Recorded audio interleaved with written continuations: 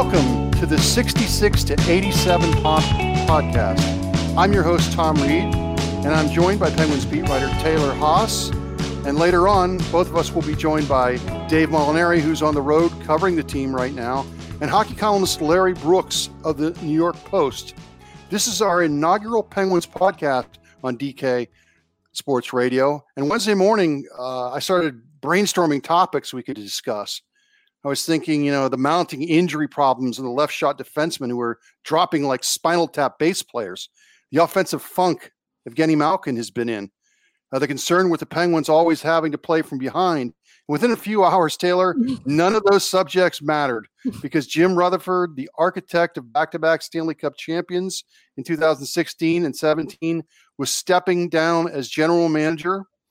And to quote Clark Griswold in Christmas Vacation, if I woke up tomorrow with my head sewn to the carpet, I wouldn't be more surprised than I am right now. Taylor, we've had a couple days to kind of process this stunning news, a time in which the Penguins have dropped a couple of games in Boston.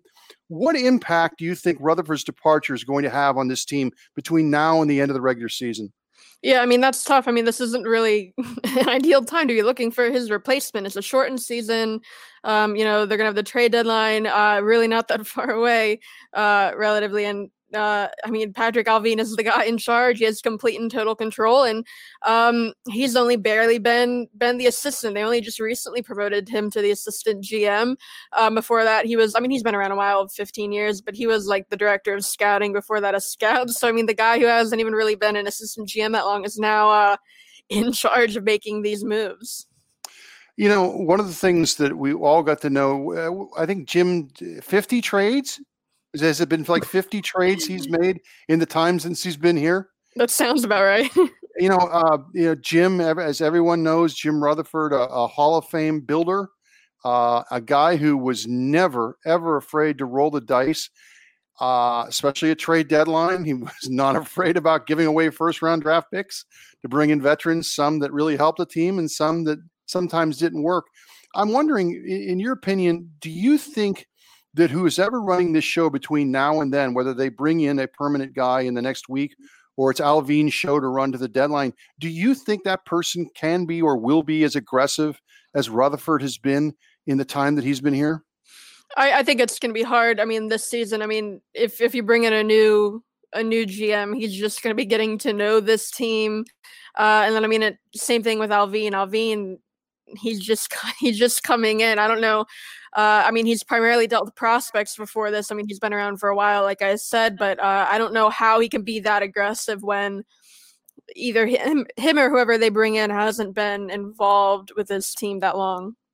And I don't disagree with you, but I think one of the interesting dynamics here that we need to discuss is, don't forget, this team is in a win now mode. I think David Morehouse was saying that they want to put banners in rafters here. So, if they are trying to win a cup this year and moves that they might have to make just to get them in the playoffs, who knows what's going to happen in this shortened season.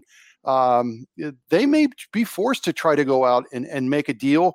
And like you said, you have someone who just kind of gotten into this position, and are they going to be willing to step up and have to make a deal if that's what the team wants them to do? Yeah. And another thing is Morehouse talked about, Allvin, at least for now, with the interim tag, he's pretty much going to be answering to Mario Lemieux. Morehouse called Lemieux like his backup, but it sounds like Lemieux is still going to be pretty involved like right now for the time being. So you also have to wonder, he did say Allvin has complete control, but he also said like Lemieux is going to have a hand in it. So you have to wonder what really he's going to be able to make. Yeah, interesting. You and Dave have been working so hard. I hope our readers and subscribers go on to the DK Pittsburgh Sport website. There's so many stories up there right now, not just game stories, but just stories about this seismic change in the organization with Jim Rutherford leaving unexpectedly. There's so much good stuff up there. Hope fans will be able to get up and read it. And one of the things now that everyone wants to know, Taylor, is who's going to be the GM.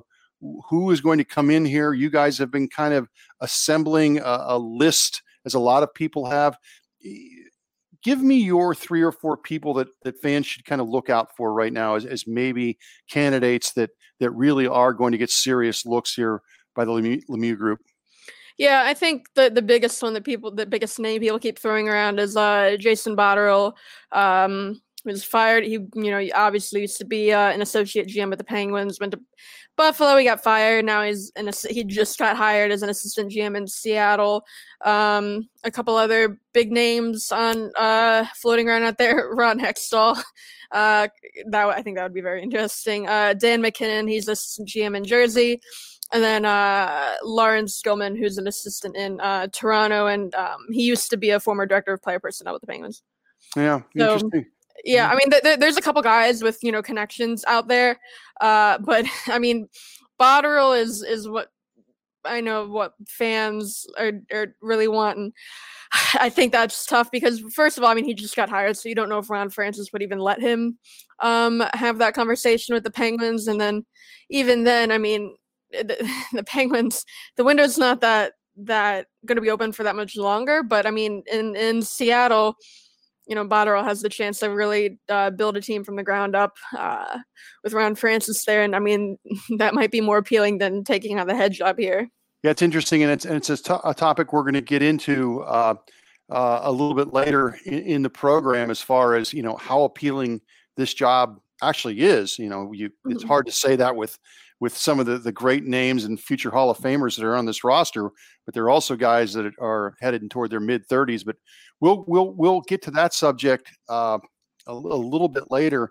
The other thing I want to talk to you about just right now, and again, this podcast is going to be almost all about the transition of power with Jim Rutherford stepping down.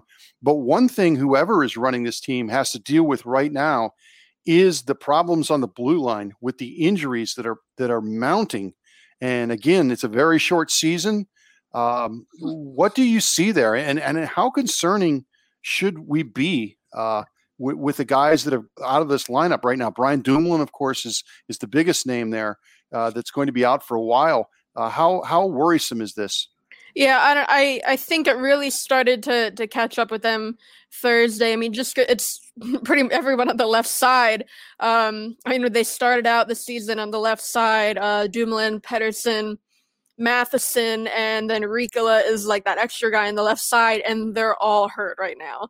Yeah. So you have Marino playing on his offside, which isn't ideal.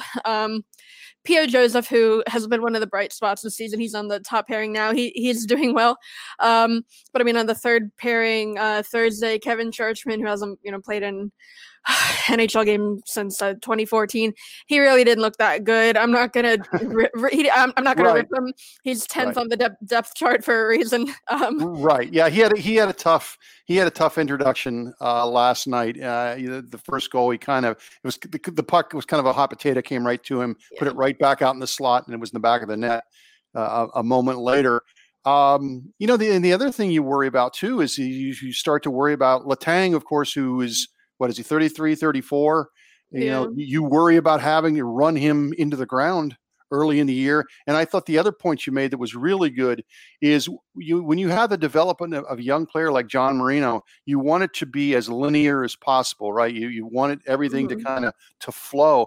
And him having to switch sides is not the easiest thing for people that have played the sport, and especially as a young defenseman, not just a forward.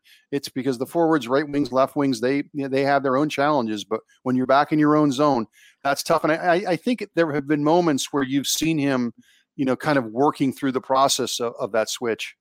Yeah, I asked him about that the other day of like what those challenges are of playing on your offside, and he said it's a lot of little things, if like the puck's in the boards and like you're playing it on your backhand. And he did play a little bit on his offside in college, so it's not completely unfamiliar with him. But then again, I mean, you don't want him doing that for an extended period of time just in his sophomore season. And he's paired with Cody Ceci, who hasn't been that great either.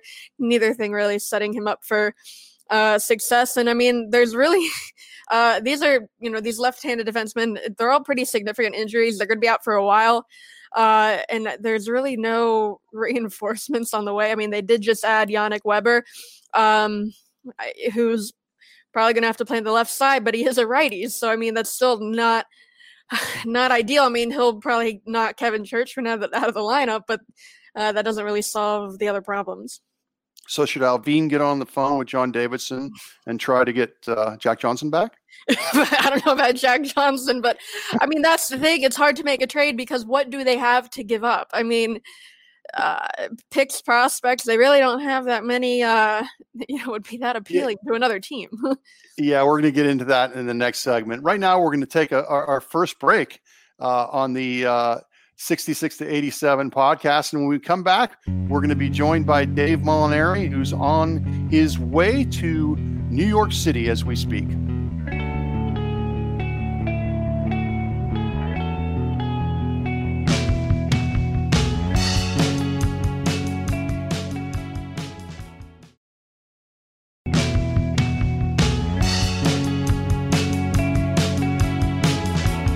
Now we welcome in our resident Hall of Famer, Dave Molinari, who's traveling with the team. Dave, you've covered this franchise for decades. From a historical perspective, what are some of the other breaking news stories that rival Wednesday's announcement in terms of shock value? Probably the only one I can think of that matched or surpassed it was the press conference that was called to announce that Mario Lemieux had cancer. Yeah. Certainly none of us saw that coming. He had quite a medical history to that point, but most of it revolved around his back. We certainly didn't see anything life-threatening. So that one, was at least as much of a surprise, if not more so. But the announcement that Jim Rutherford had resigned certainly was a shocker. Yeah.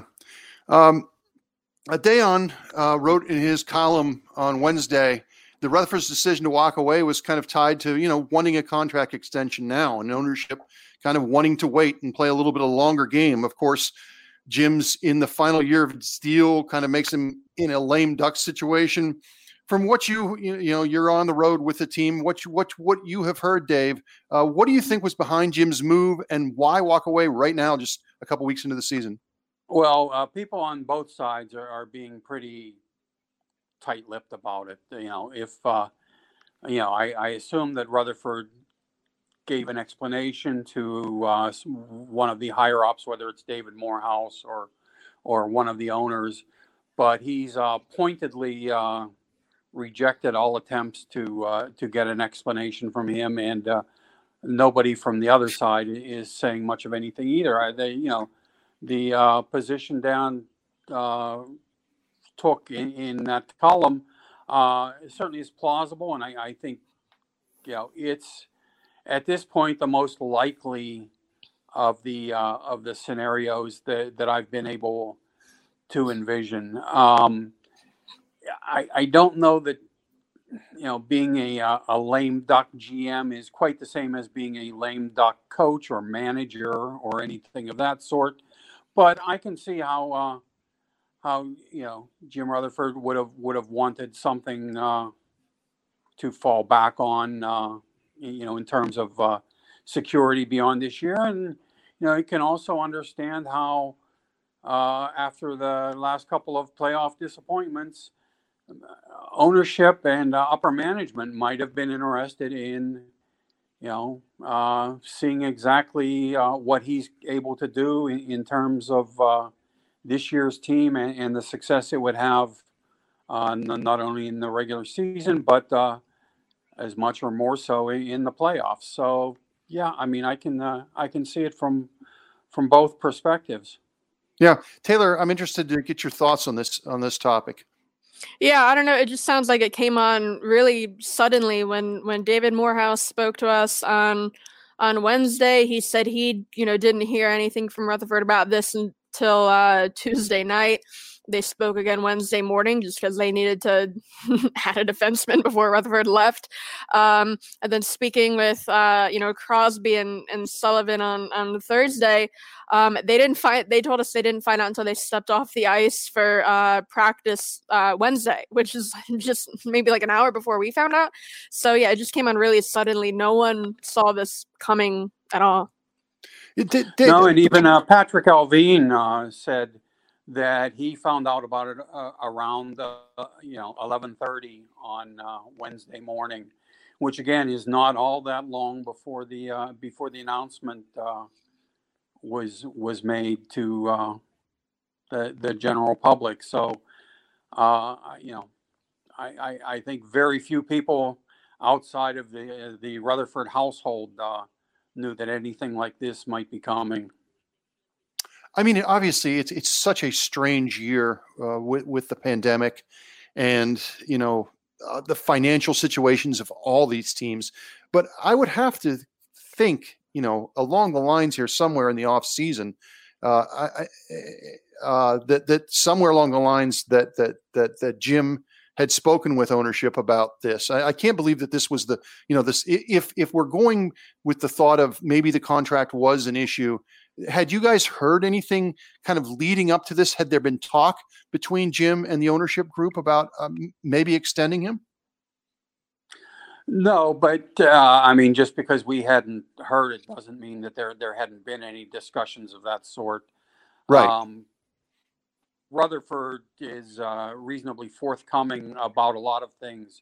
I don't know that he's ever said much about his personal contract situation, though, and nobody on the ownership side is going to say anything. Those people are extremely tight-lipped about almost anything. So, if anybody would have gone public with whether there were talks going on or the state of those talks, it would have been Jim Rutherford. And honestly, I don't know that anyone ever really brought it up with him recently. It wasn't an issue that had generated much public discussion. Yeah. All right. I want to pose this question to both you guys here.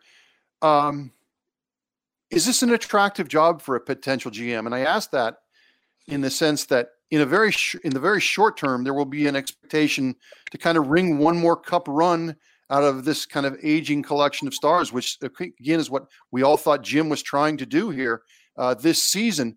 But anyone who takes this job is going to have to look at this also, that in a couple of years, there's a rebuild coming, and it's probably sooner rather than later, with a pipeline of prospects that is a trickle, not a flow.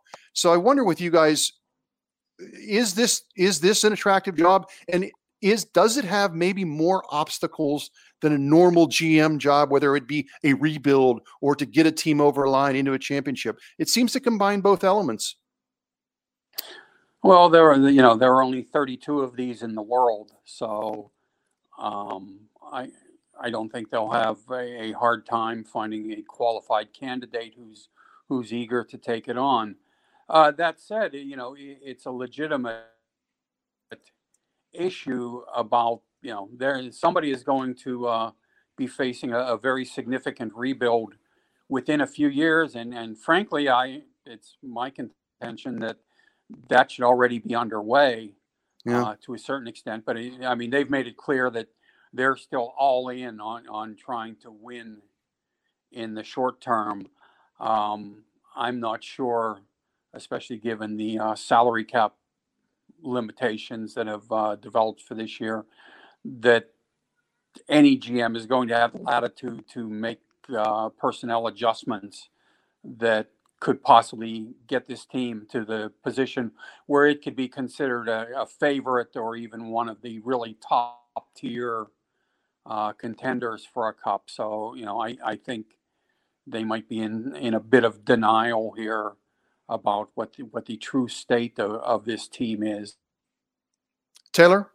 Yeah, but, I mean, I guess we'll see. And certainly Patrick Alvin, the way he's talked, he certainly sounds like he's planning to proceed on the same track that Jim Rutherford was in terms of, focusing on trying to win a championship here again in the near future. Taylor, jump in there. Yeah, I mean, Morehouse said Wednesday that they're not looking for like a rebuilding GM. They're still win now. He said they're in win now 3 years ago mode. They've been win now for a while, but yeah, like you said, I don't think it's like as an attractive as an option of like what Jason Botterill has right now as the assistant GM in Seattle, where they get to build a team from the ground up, whereas if he comes here, anyone comes here, it is going to be like a non-playoff team probably in a couple of years. So it's tough.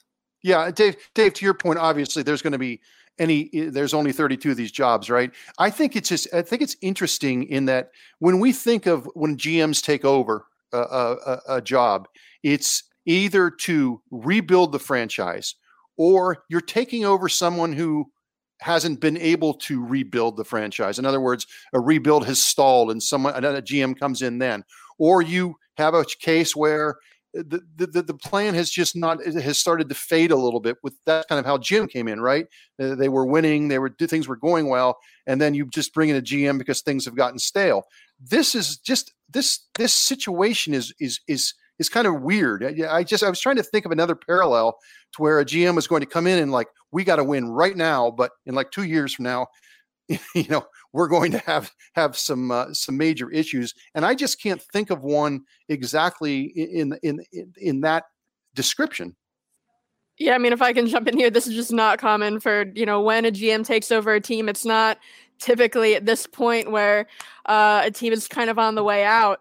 Like you said, normally it might be like after a team's been bad for a long time and, they might fire a GM and then, but in a situation like that, they might have prospects stocked up or picks stocked up in like the future. There's at least pieces to work with, but like, I mean, a GM they hire right now, they don't have a first round pick next year. They don't really have that many great prospects in the pipeline that, there's hope for, they could carry this team to the playoffs for a bunch of years coming. So I mean, yeah, whoever takes on the job is going to have a tough role.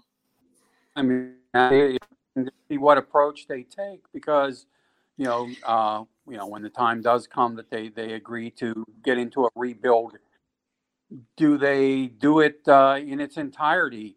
Do you 2 or 3 years from now trade Jake Gensel and John Marino and Tristan Jarry in an effort to acquire picks and get prospects and really do it almost like an expansion team? Or do you try to build around those guys and hope to catch lightning in a bottle with some of your draft picks? It'll be interesting to see the approach that the guy running the show in a few years will take.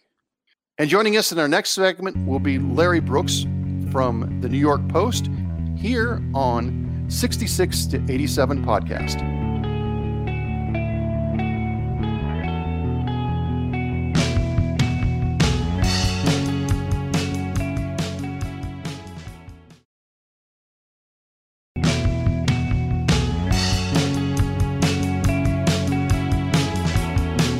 We welcome our first guest to the 66 to 87 podcast.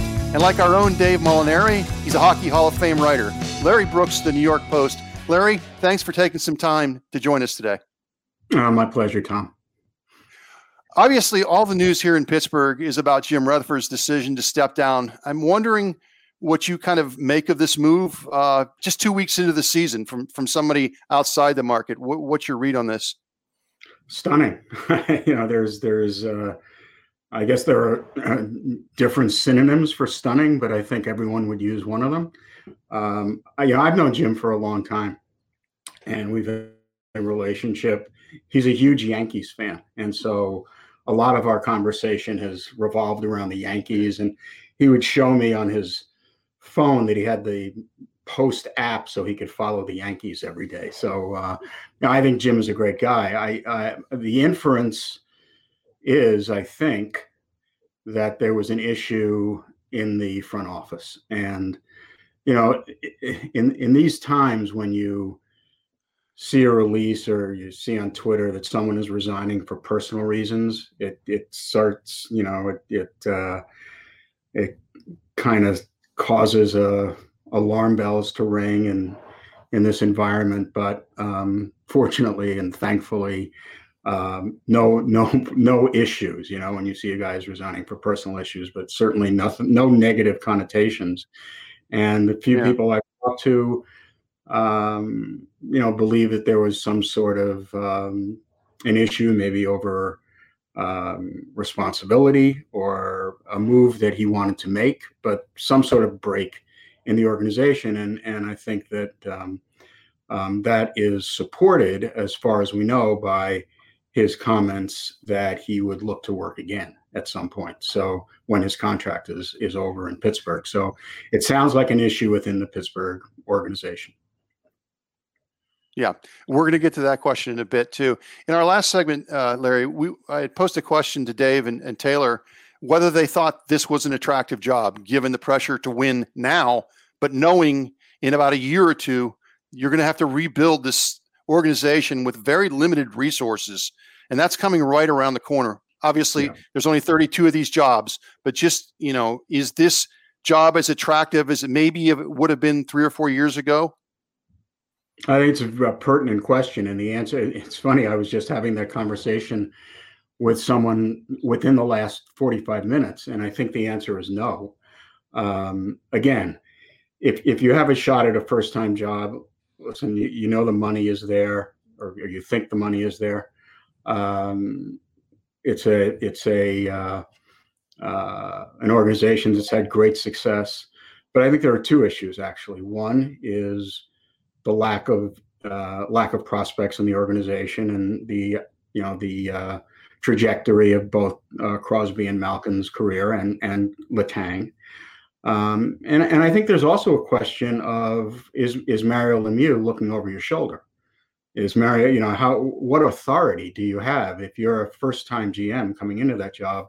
What is your line of authority? How much authority do you have? And I think that's an element that every candidate for the job is going to need to ask and have to be satisfied with the answer. I think, and I don't think it's any different there than, say, it was in Florida when the Panthers were looking for a GM in the offseason. But here, there is one person, and how involved is Mario Lemieux in their day-to-day decision making? And if the GM wants to make a big move, does he have the authority to do that, or might he have to get the assent of Mario? And of course, every GM needs the assent of an owner to make a big money move. That's not what I'm talking about. I'm talking about hockey decisions. So sure. I think there are a couple of elements that go into that, but I think there are serious questions for candidates to confront. Okay. I want to throw this out to both of you guys. We'll start with Larry. Jim Rutherford turns 72 on February 17th. Do you expect him? I know he says he wants to take some time, and then he'll decide whether he wants to get back into this. Larry, do you expect him do we expect to see him in the league here again, somewhere else? I think if he wants to, he'll be in the league. In what capacity, I don't know. For instance, we know that Craig Patrick for a long time was a consultant, and we know Cliff Fletcher has been a consultant. If that's something Jim wants to do, I'm sure he'd have no trouble getting that kind of a job. If he's actually interested in being a general manager, I'm not sure. I don't know how many openings there'll be this offseason, but I'm not sure that age is a disqualifying factor at this point. There are, Lou Lamoriello is an older fellow, and I think he's doing the job pretty well. So Yes, I'm not sure the age is a disqualifying factor. I think if Jim wants back in the league, he'll certainly have a landing spot. What the job is another question. Taylor, your thoughts on another appearance of Jim Rutherford somewhere within the league?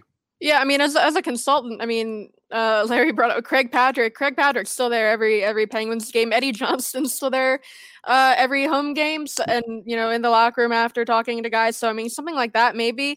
I don't think age is a disqualifying factor, but I mean, if it's a team looking to rebuild and have a GM in it, for the long haul, then it might be tricky because you don't know how many years Rutherford wants to be a main GM in that role. So I mean that might be tough. But I mean, as a consultant, that seems like it could be perfect. Yeah, Larry, Taylor and I talked about this in an earlier segment, but I wanted to get your thoughts too. It's early days here in this search, but who do you think would make a good candidate here? If you had to, with your sources, if you had to, 2 or 3 guys that might make a good GM candidate here, who do you think it might be? Well, I haven't consulted any of my sources. So honestly, it depends what they're looking for, right? It depends. Are they looking for a younger individual who would be going into his first GM's job? Are they looking for someone with experience in that job? I think there are the usual suspects. I would expect that Chris Drury, who is the assistant general manager here in New York with the Rangers, will be on a list. He was in Florida, and then he withdrew from consideration. So I think Drury is regarded around the league as one of the bright young front office people who is going to eventually step up into a GM's job. Whether the Penguins intend to fill it during this season, I think that it would be pretty difficult to get someone out of an organization mid-season. I'm not sure that the Rangers would be amenable to that. Maybe they would. I don't want to talk for them, but that's pretty tough in the middle of a season to lose a guy who has a lot of responsibility, and Chris Drury does in the Ranger organization. So again, I'm not sure what the Penguins are going to be looking for. They could go either way. Again, and on top of that, are they looking for a general manager who is going to tell them, yes, I think you guys can mount up for another cup run in the next 2 or 3 years? Do they want to hear that? Or are they willing to hear, hey, listen, you've got to tear it down. You've got to tear it down and build it back up again. And I'm not so sure how willing they are to hear that. So I'm not sure. You're not sure, Larry? You're not sure that Mario Lemieux would send out a letter? I'm not sure. We know how sometimes you can your best intentions of rebuilding. Sometimes, as right now, the Rangers have had a little bit of a blip in the road.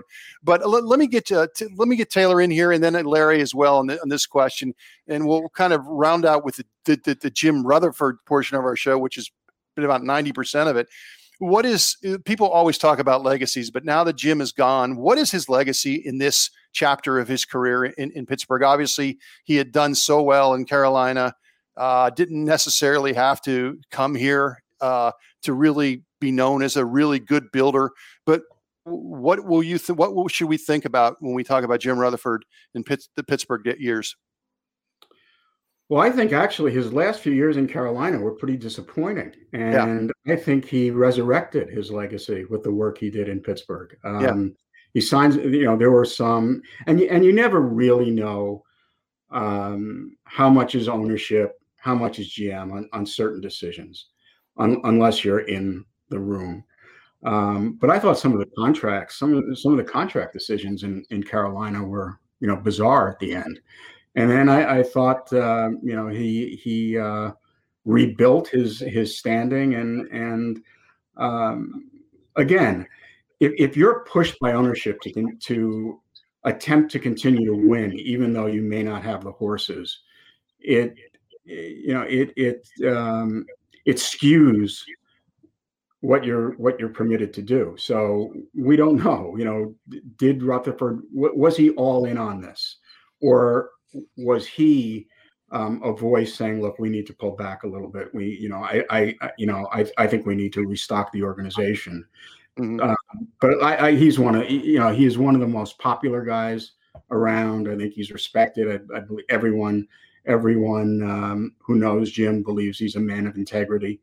So I think that's his legacy, winning cups and leaving a legacy of integrity behind. Taylor, your thoughts on the Jim Rutherford era in Pittsburgh? Yeah, I mean, his path here kind of followed a similar path in Carolina, where, won, and then kind of some questionable moves at the end. But the highs here were just that much higher. I mean, the back-to-back cups, obviously. Yeah. I mean, you got to remember him as the guy that helped get, this core over the edge when they were so close for so long, and just had, so many disappointing playoff exits. He made the moves that got them those back-to-back cups and really made this era what it was with Crosby and Malkin and this core.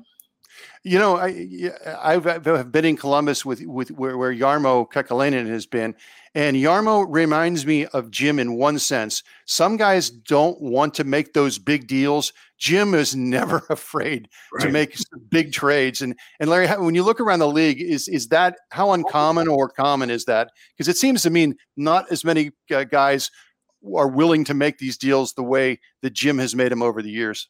Yeah, I think that's a fair point, and I think maybe that comes with age a little bit. Although Jarmo's not an older guy, so but maybe when you have experience, you've already won, you are more willing to take a risk here and there and go for it. But I think that's a good point. He's an old school kind of guy. He wants to make hockey trades. They have had some cap issues, but any successful team has cap issues. I find it difficult to blame general managers of successful teams for cap issues because, the cap is meant to punish successful teams. So general managers of successful teams always have to work around that. And I think he's done a pretty good job. You can look at a couple of moves he's made and question them, but Taylor said, the Penguins had stalled. There's no question about it. They had stalled. They had stalled under Ray Shero, who was very successful in his run in Pittsburgh.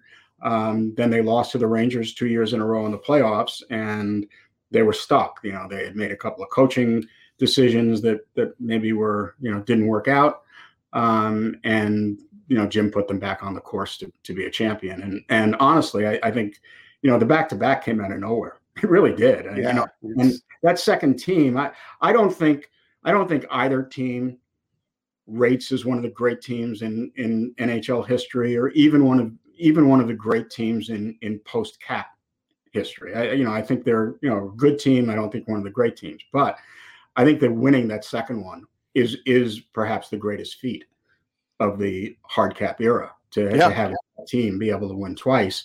And the 1 year, and forgive me, I forget which one it was, but the 1 year they were decimated with injuries on the back end, right? They won without the Tang, didn't they?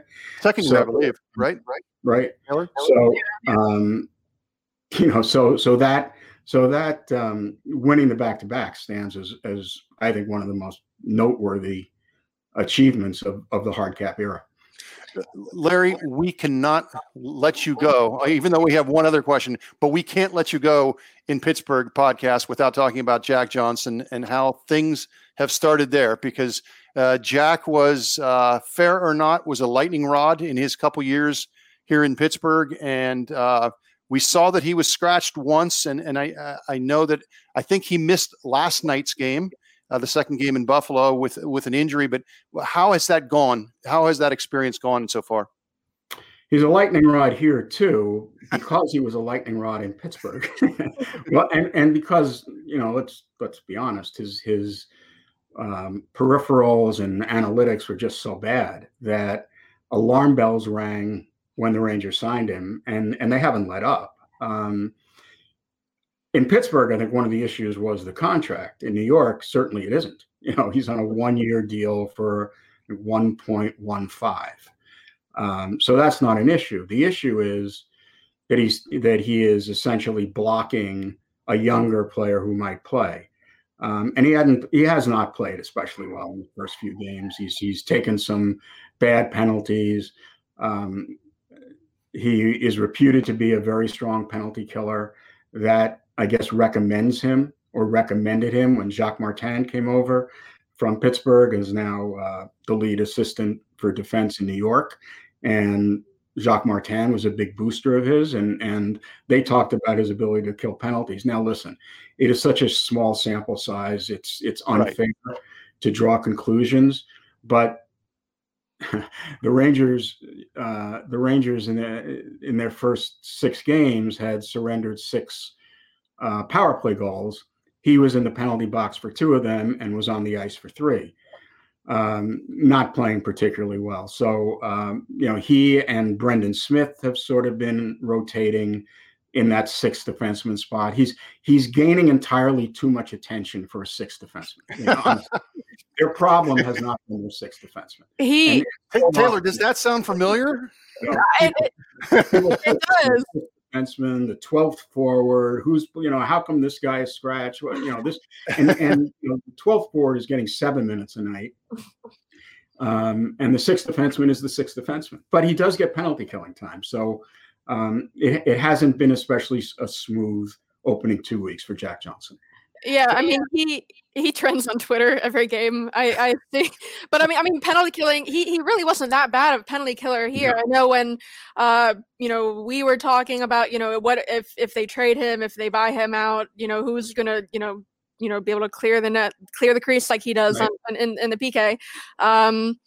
I think the Penguins are doing just fine without him, but I mean, it's kind of a similar story here. I mean, because he was paired with, Justin Schultz here towards the end, and that wasn't doing him any favors. And I mean, he was paired with Tony DeAngelo there in New York, and it doesn't seem like Tony's doing him any favors there either.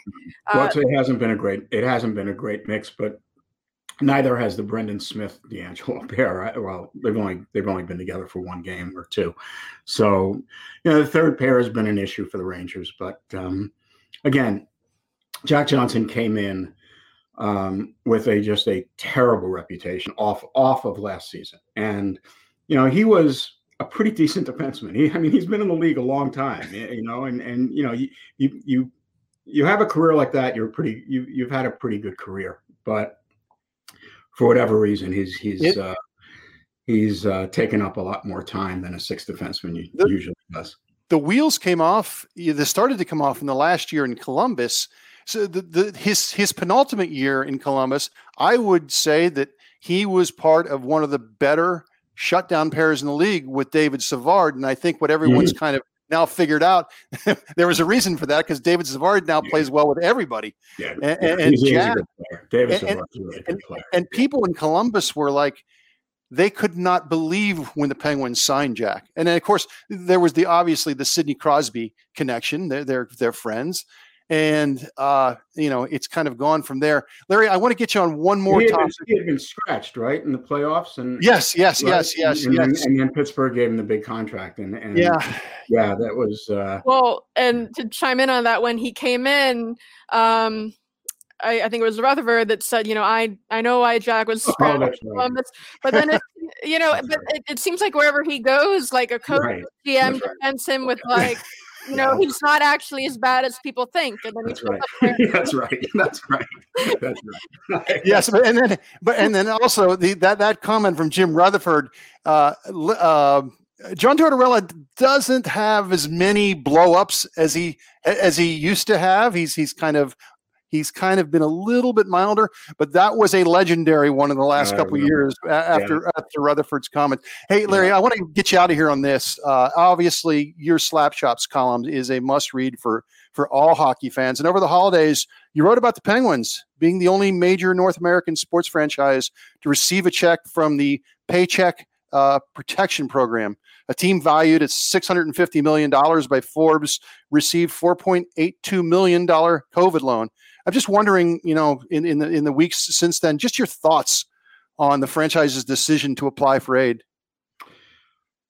Well, it seems like they went for a 1% interest loan. They as far as I can tell, they do not qualify for